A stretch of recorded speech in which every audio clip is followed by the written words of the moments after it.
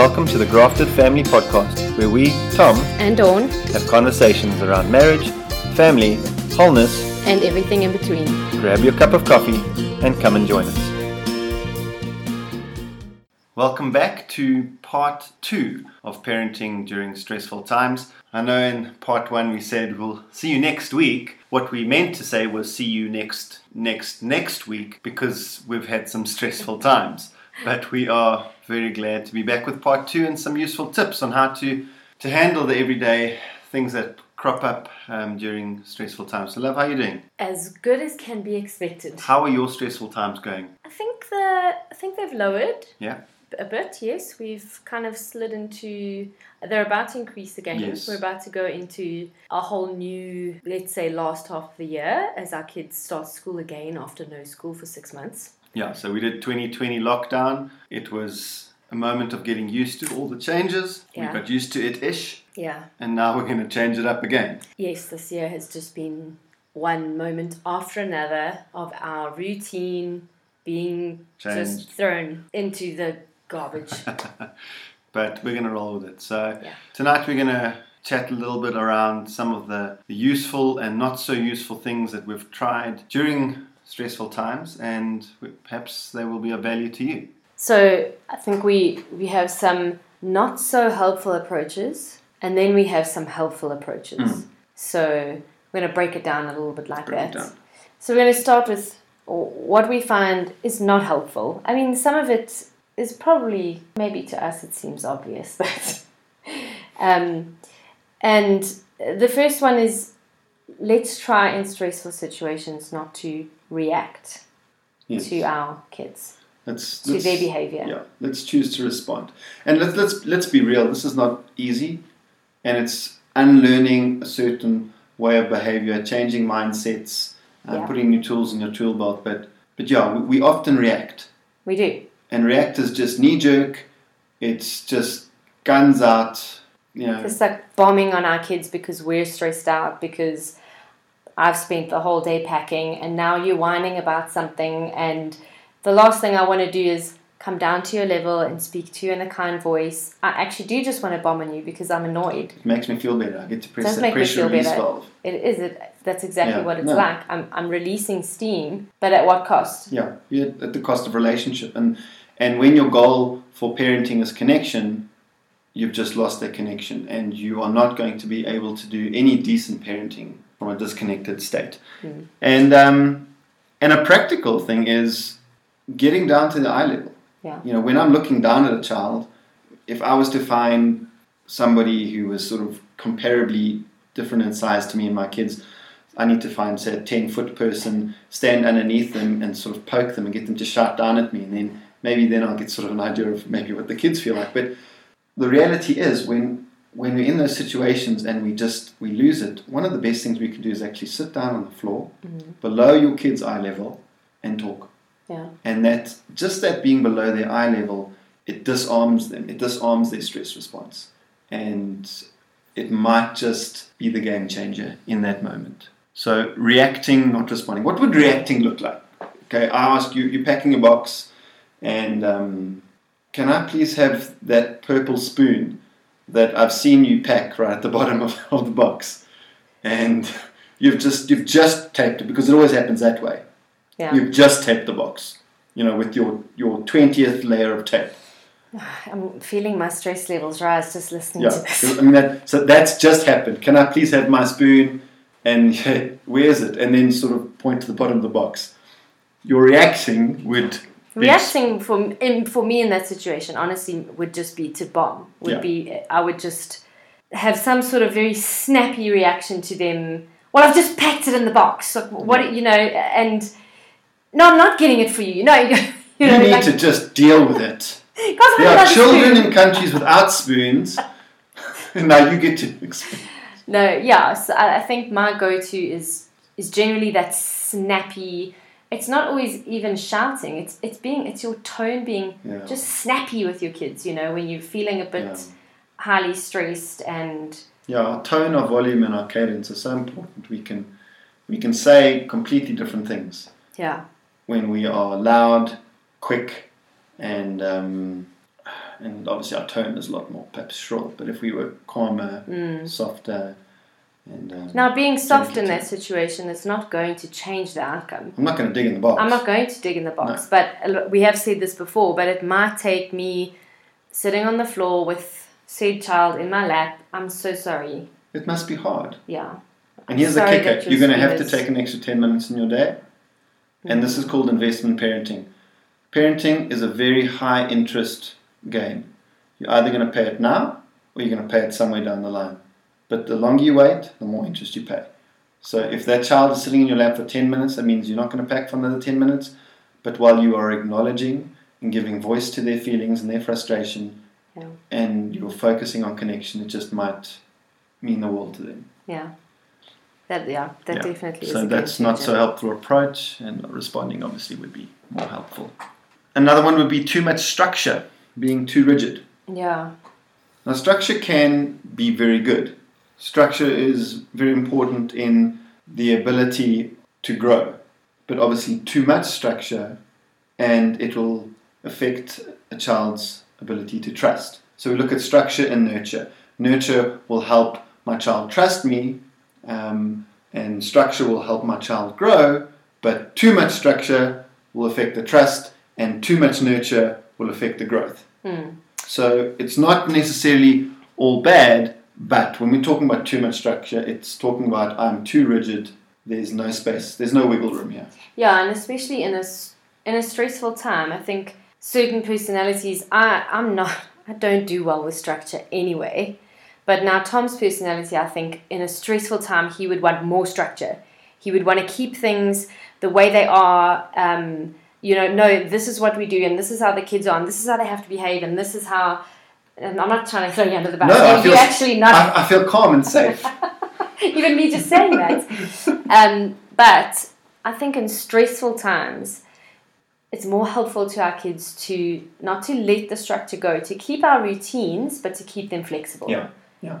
If we are still packing at 5 o'clock at night because I had one box that I was going to pack today and I'm still busy packing that box because of everything else that went wrong, we're not going to be eating. We're not going to be eating at 6 o'clock exactly, or we're going to have to go out and get takeout, or we're going to have to, we're just going to have to be flexible. We maybe are going to have to throw a tablecloth over this box and eat on the box.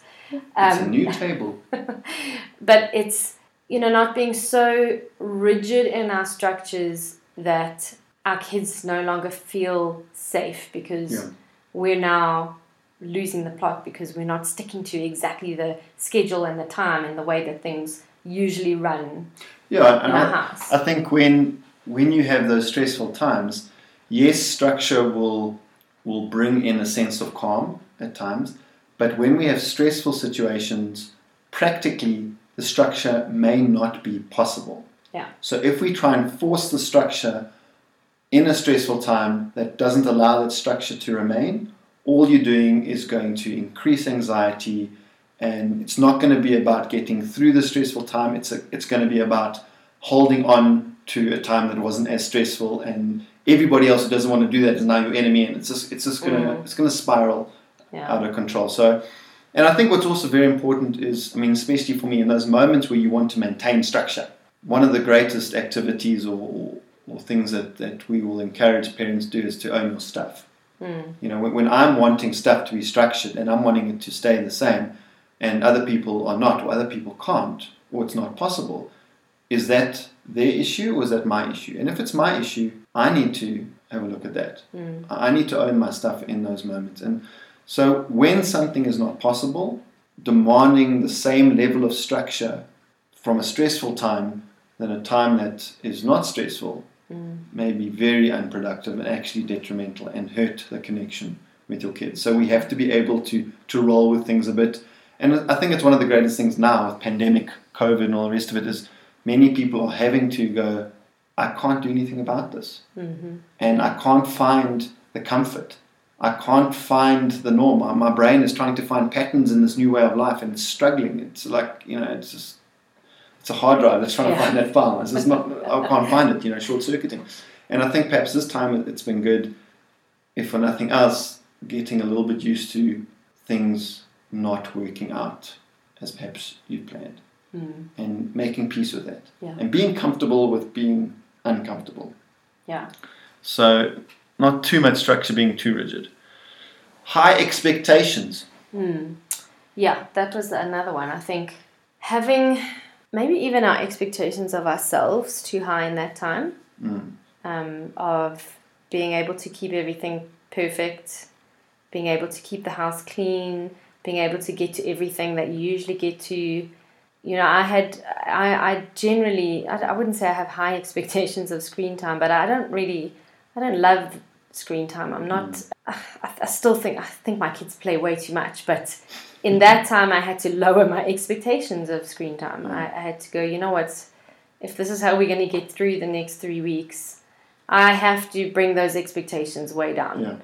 I can't be, I think the biggest thing with screen time is the fight of getting them to turn off. It's that tension in that moment where your hour is up, and you know, and I don't have the energy right now to be constantly saying, okay, your hour is up, your hour is up, your hour is up. You know, are you going to turn it off, or am I going to turn it off? You know, that's way too high an expectation for me right now to meet.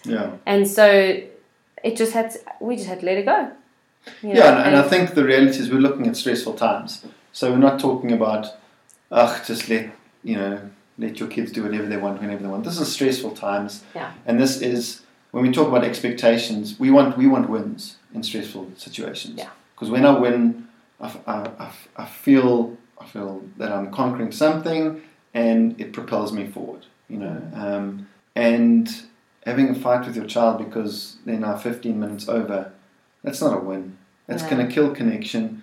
In a stressful time, you don't need that. And perhaps we need to adjust the expectations of what we expect as parents, and also adjust the expectations of how our children manage things during a stressful time. Now our kids can't be connecting with their friends typically.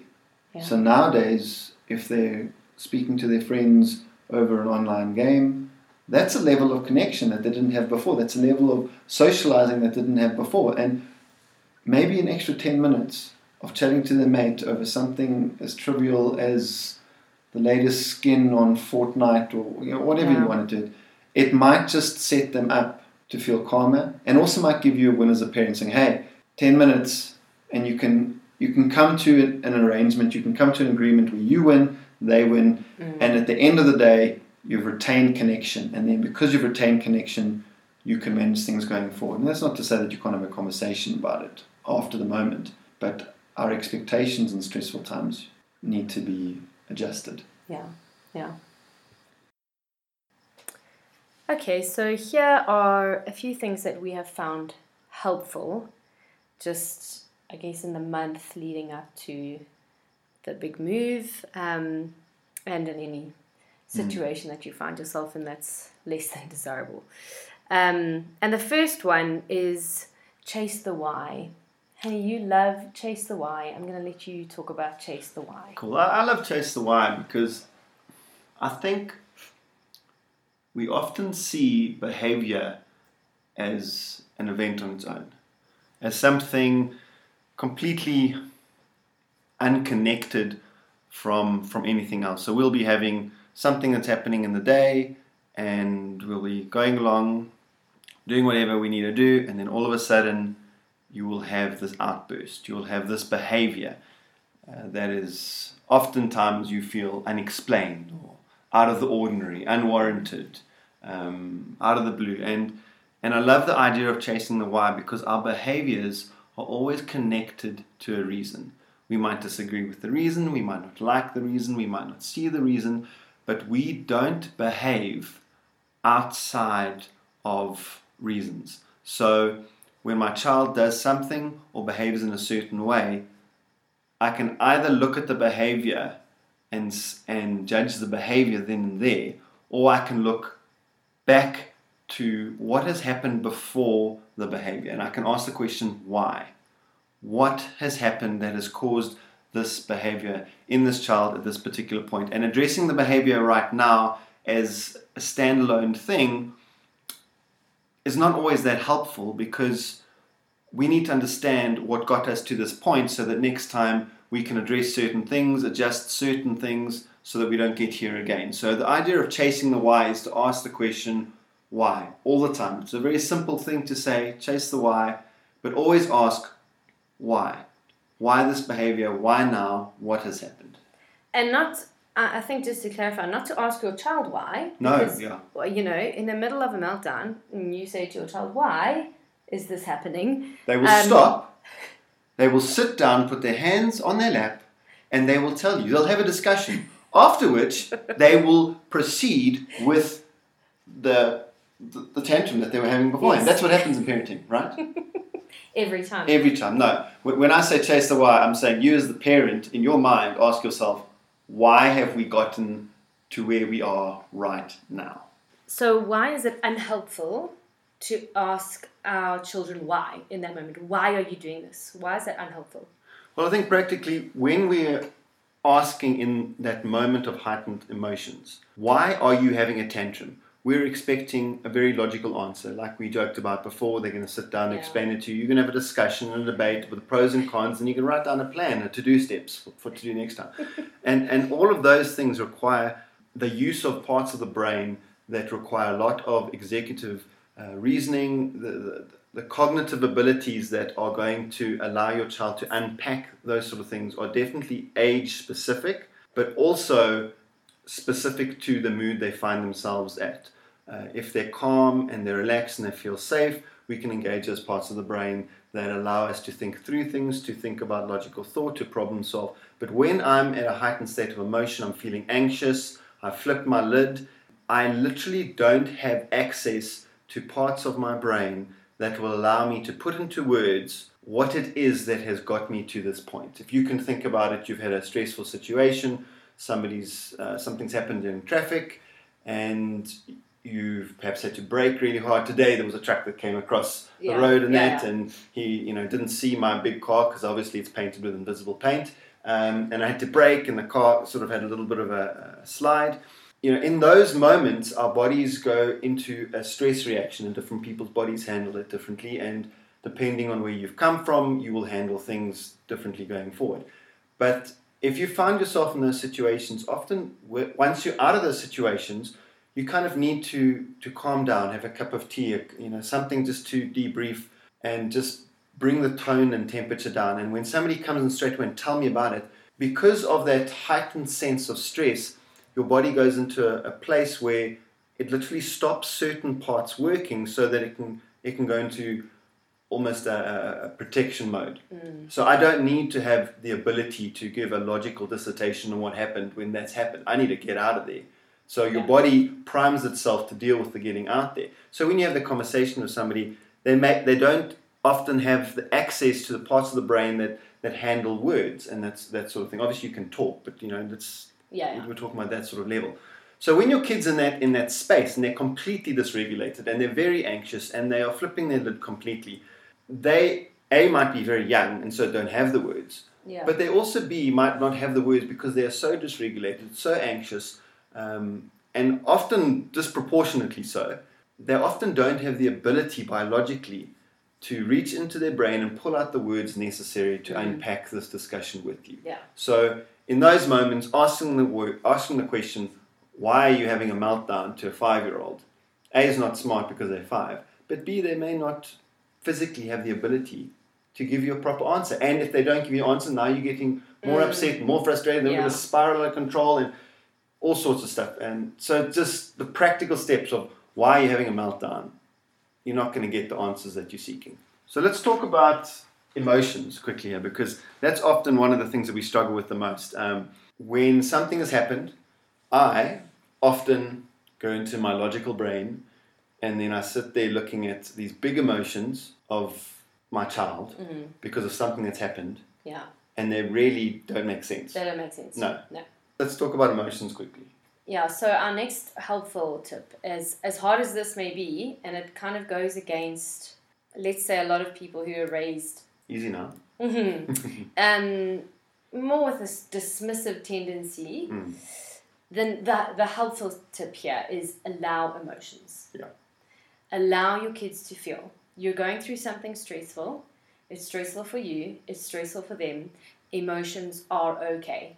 I think often we don't allow the emotions, not because they're not okay, but because I feel uncomfortable. Yeah. And the fact that it's because I'm feeling uncomfortable, that's about that chasing your own why and also scratching the surface and dealing with your own stuff. Yes. And going, it's not really about them anymore. You've said, stop being selfish so I can start. Yeah. You know, yeah. Okay. We let our kids cry a lot leading up to, I'm going to say a lot, but leading up to the move.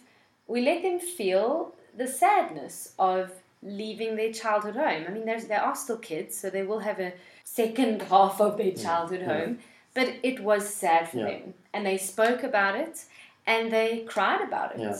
And I think a lot of parenting and actually dealing with kids in general is about coaching them in how do you respond to certain events and situations that occur. And one of the things we're really not good at as adults is grieving. No. We kind of just get over it, put on your big boy pants, and actually we need to be taught to grieve moments that may even seem a bit small. That's what I was going to say. We think grieving is for big losses. Yeah, when somebody dies. Yeah. When Fortnite stops working on the Apple Store. I hope Apple hears this. You've caused so much issues in our home today. You actually need to get around the table and just, apologize and become friends again. No. Yeah, but we do. We think grieving is fine for certain situations. Yeah. But as soon as our kids start to cry because of a Fortnite game or because they're leaving their bedroom that they love or, whatever situations come up in our home, we are uncomfortable with that. So why do you think this is so important?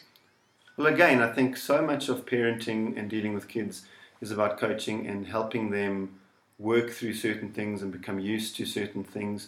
And knowing that feelings and working through big feelings is completely normal. I think we live oftentimes in a world and in spaces where we just have to fix everything. Yeah. Feelings are bad. Grieving's not useful. So let's just put a plaster on it, or maybe not even put a plaster on it. Let's forget it's there. And just keep moseying on. Maybe we'll put a T-shirt over it, or maybe just look the other way. It's not there. If I can't see it, it's not there. If I don't focus on it, it's not there. And I think that's a problem because we start to believe this story that feelings are not perhaps real, feelings are not perhaps good, feelings perhaps don't lead you in certain directions. We often say that pain tells you, that you have a pain because it's indicating something's wrong. Feelings can often indicate that sort of thing as well. Yeah. Not for you to dwell on those feelings, but they do indicate that perhaps something needs to be worked on, something's out of sorts. Yeah. So they are an indication.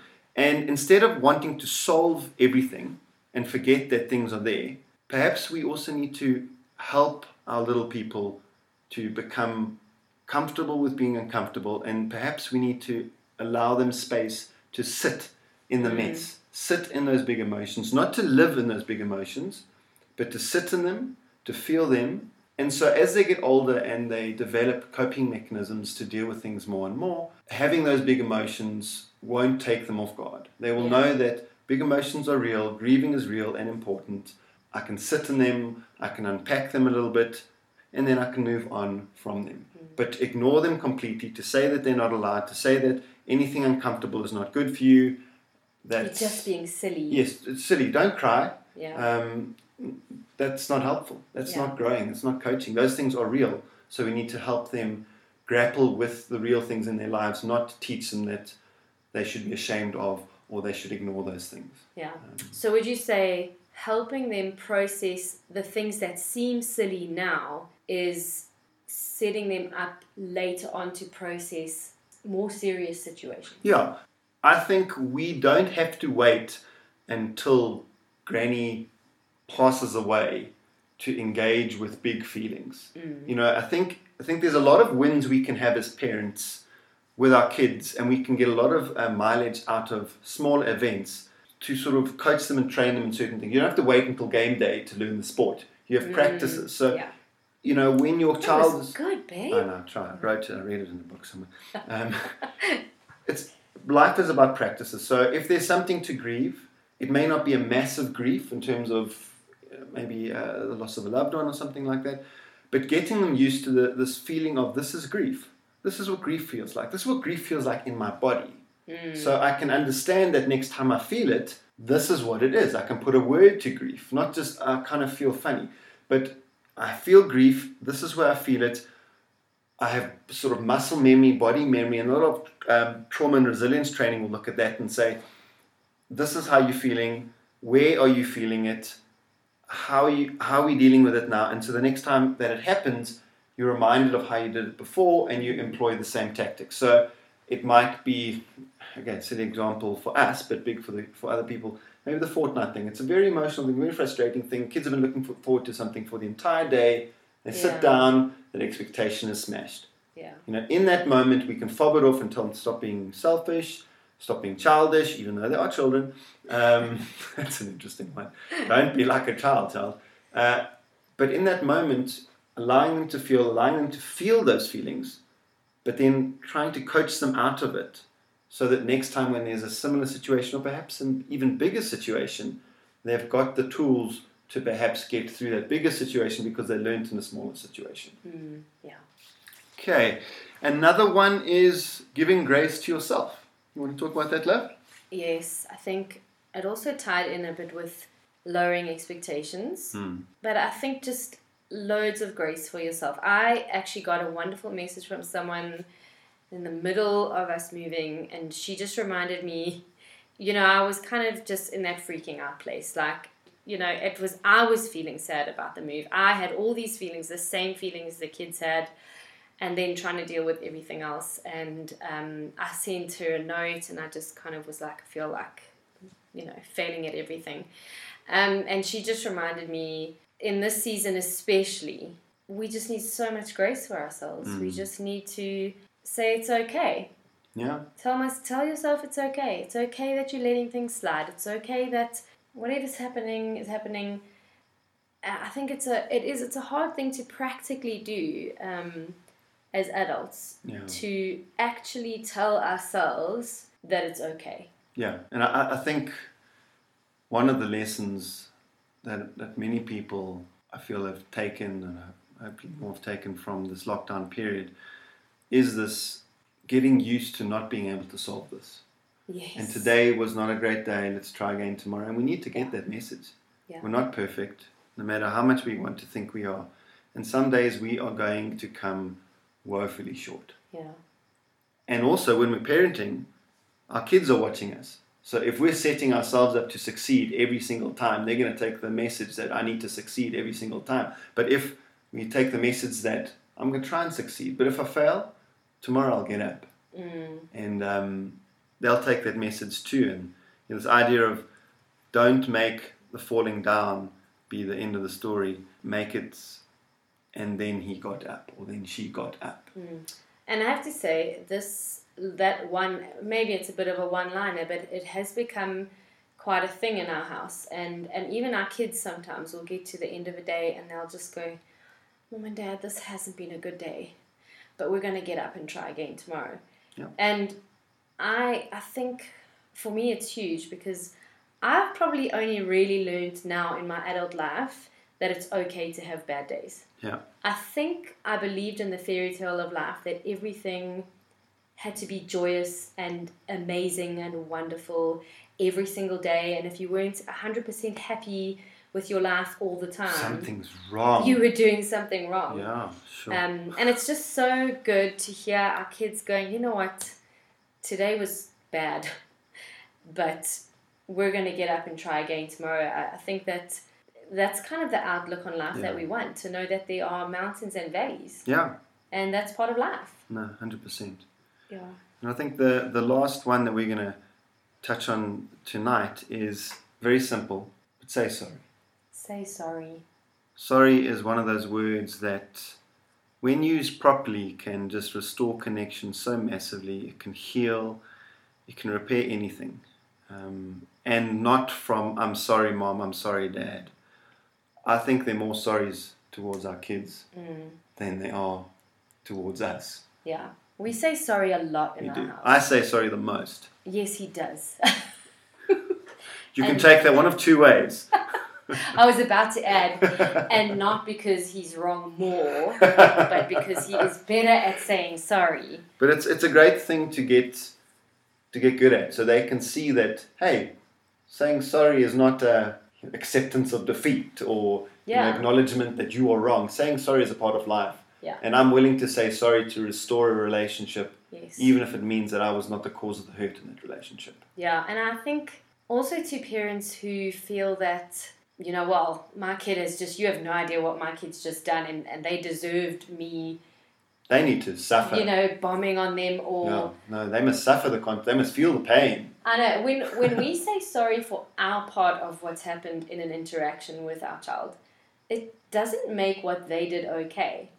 We are taking responsibility for us. Yeah. So it's never okay to say, well, I'm sorry, but did you hear it's the not way a that real you apology. spoke to me? That's not a real apology. I'm saying I am so sorry for getting so angry at you. You did not deserve that. You didn't deserve me shouting at you. You didn't deserve the words that I said. It's got nothing to do with them. They still need to take responsibility for their part of what they've done. We have to clean up our messes. That's the thing, yeah. Yeah, we have to take responsibility for our part in the relationship because there are two parts. Yeah. I think what I've also found, the great thing about modeling sorry for your kids is I have often heard, without me prompting them, without me saying, you better go and say sorry to your sibling, especially with our older two, because I think they're getting a bit older and they're also getting to that where they're understanding what hurtful words are to each other. And I'll often hear them around the corner saying, I'm so sorry I said that, or, and it just makes your heart go, it's more sincere. It's just so sincere. When your kids say, I'm sorry because they've seen it modeled in relationship, rather than they're saying sorry because you're standing over them with like a sickle saying you better or else. Yeah. That's not a real sorry. No. And there are still times when we do that, let's be honest. I mean, it does happen still, and they're not perfect, and we're not perfect. But that one tip, I would say, is probably one of the most helpful things that you can use in your home. Absolutely. It's such a connection restorer. Absolutely. So we're going to leave it there, and we just really hope that part 1 and 2 of parenting in stressful times have been of value to you, and we just really hope and pray that we all don't have too many stressful times, but that if we do, we can learn and grow in connection through those times. Yeah. Cheers for now.